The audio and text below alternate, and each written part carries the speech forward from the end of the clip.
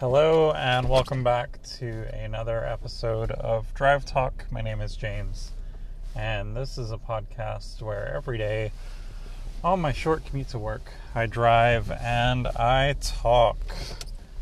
How are you guys doing today? I'm doing okay in some ways, I guess. Went to the gym last night. It was really good.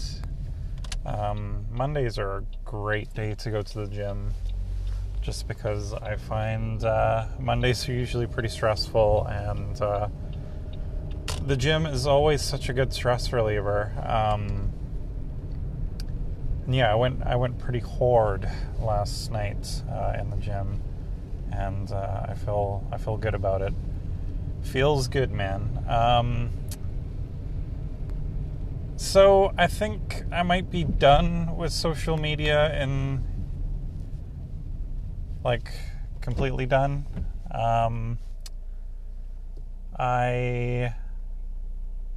guess I'll give a little bit of a backstory. I've been listening to a video game podcast. I'll refrain from mentioning it by name because I don't think it's super important. But anyways, I've been listening to a video game podcast for over 10 years, and it's a pretty independent podcast. It's run by kind of two people, and one of the cast members has been in and out of the podcast.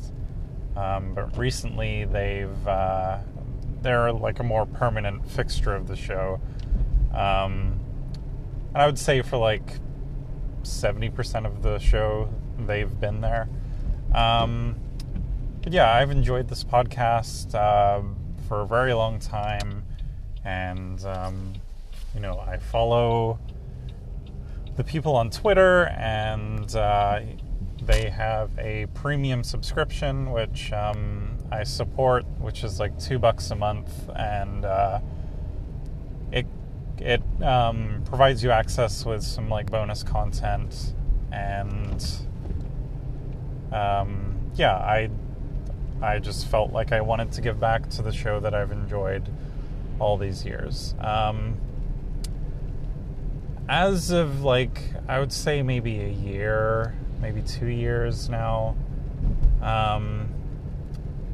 one of the hosts of the show is kind of really leaning into the anti-SJW kind of thing, which at first it was okay, that's kind of your opinion. I've listened to you long enough where I know kind of your stance on things, and there are things that I agree with you on and things that I disagree with you on, but I tend to try and follow people that I agree with and I disagree with, because I'm always open to people's opinions and perspectives, and I wouldn't want to close that off. But it's coming to the point with this podcast in particular. It seems like every week they are outraged by a particular group of, we'll say, games journalists, which seems to be anyone that's on this anti-SJW social media kick thing, especially gamers, are just so hypersensitive to any review or news story, or article or opinion pieces in general. It's funny that they're so pro free speech, but then when someone exercises their right for free speech and kind of say anything SJW-ish, in quotes, they seem to really have a hissy fit about it. So yesterday, Polygon, which is a video game website, one of their writers who I've known for quite a while. He used to work for The Verge. I've heard him on a bunch of podcasts. He seems like a really, really cool, chill guy, really funny guy. Chris Plants, I think that's his name, because I recognized his name in the story when I read it. But he posted a opinion / article on the game Rage 2, and he had the unique perspective of being born with a cleft lip. When he was born, he had this deformity, and I guess one of the prominent creatures in this game has the same kind of characteristic of a scar on its lip, and he just felt like he was having a lot of fun with the game, but he kind of explained his perspective and kind of said, it's very unique to him, but growing up with this, he's very sensitive to it, so it was a bit of a bummer. He had the chance to actually speak with the developer of the game about it. The developer said, I never really thought about it, and it seemed like they were going to take, this thing that, probably some of their player base have into consideration. But it turns out they didn't, and they're kind of running with it. And he just said that he was a little bummed about, developers not really listening to certain criticisms, which I think is fair, and it's a unique perspective, and I enjoyed reading it. I thought it was well thought out.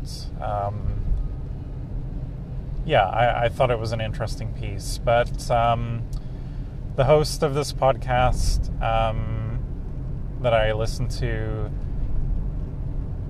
they immediately retweeted and kind of said, I want all the bad guys to look like Brad Pitt, basically saying that, why are they being so sensitive about it? And it's like, if you read the opinion piece, you would get some background of why. I guess empathy is just kind of lacking there. So I just responded and said, I've been listening to your podcast for 10 years. I'm a premium subscriber.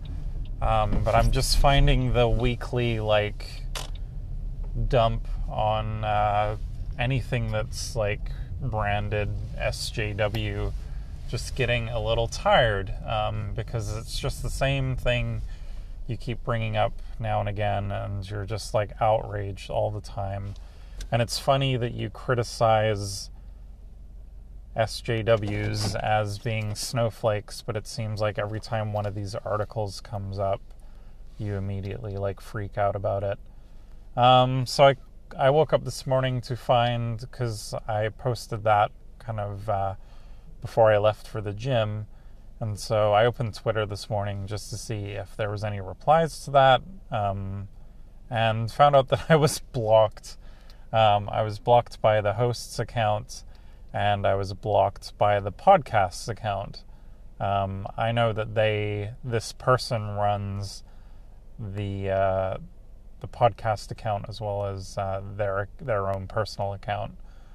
So yeah, it's really funny, and also kind of I thought Twitter was a place where you could express your opinions, but then you should be able to critique someone's opinions, as I would expect anyone to critique mine. I think I mentioned a few episodes ago regarding, I think it was the Days Gone review, or no, it was some Twitter back and forth I had with someone, but it ended in kind of a civil thing of we kind of agreed to disagree. but there was, like, I wasn't mean towards the person, and we're still following each other on Twitter. And yeah, I don't follow people that just solely believe in my ideas, because then it comes a huge, like, echo chamber. But I guess it just goes to show that Twitter has now become a echo chamber, and there's no room for any discussion. So yeah, I'm thinking of just, like, do I really need Twitter? Is it really doing anything in my life? And I'm thinking that I'm gonna be not supporting their podcast anymore. I don't even know if I really want to continue listening. It sucks because I really enjoy the content of one of the hosts, but the other host just seems to be getting more and more down kind of one way of thinking, and it doesn't seem to be getting any better. So I don't know if I can handle that anymore. Well, I can handle it because it's been going on for like a year, but maybe there's better uses of my time. I don't know. So yeah, I'm strongly thinking of, like, I think I'm done with Twitter. I'm not really getting any value out of it. Social media in a whole, like, I haven't closed my Facebook account, but I've left Facebook, really. I just keep it open because there's a few other accounts that I have that are tied to my Facebook login, so I have that open, but I rarely post unless it's something I really want to share. And then Instagram too, I unfollowed a bunch of people, but is it really something that I want to keep? I guess maybe I just need to find a way of, like, how can I, like, post and publish to these sites without having the app to consume? Like, I'd rather it be an output thing rather than input. And I think lately I've been spending too much time on the consumption of social media rather than using it as a tool to promote stuff that I've been working on. But yeah, there's definitely better uses of my time. So, all right. Yeah, with that said, I hope you guys have a good day, and we'll chat to you again tomorrow.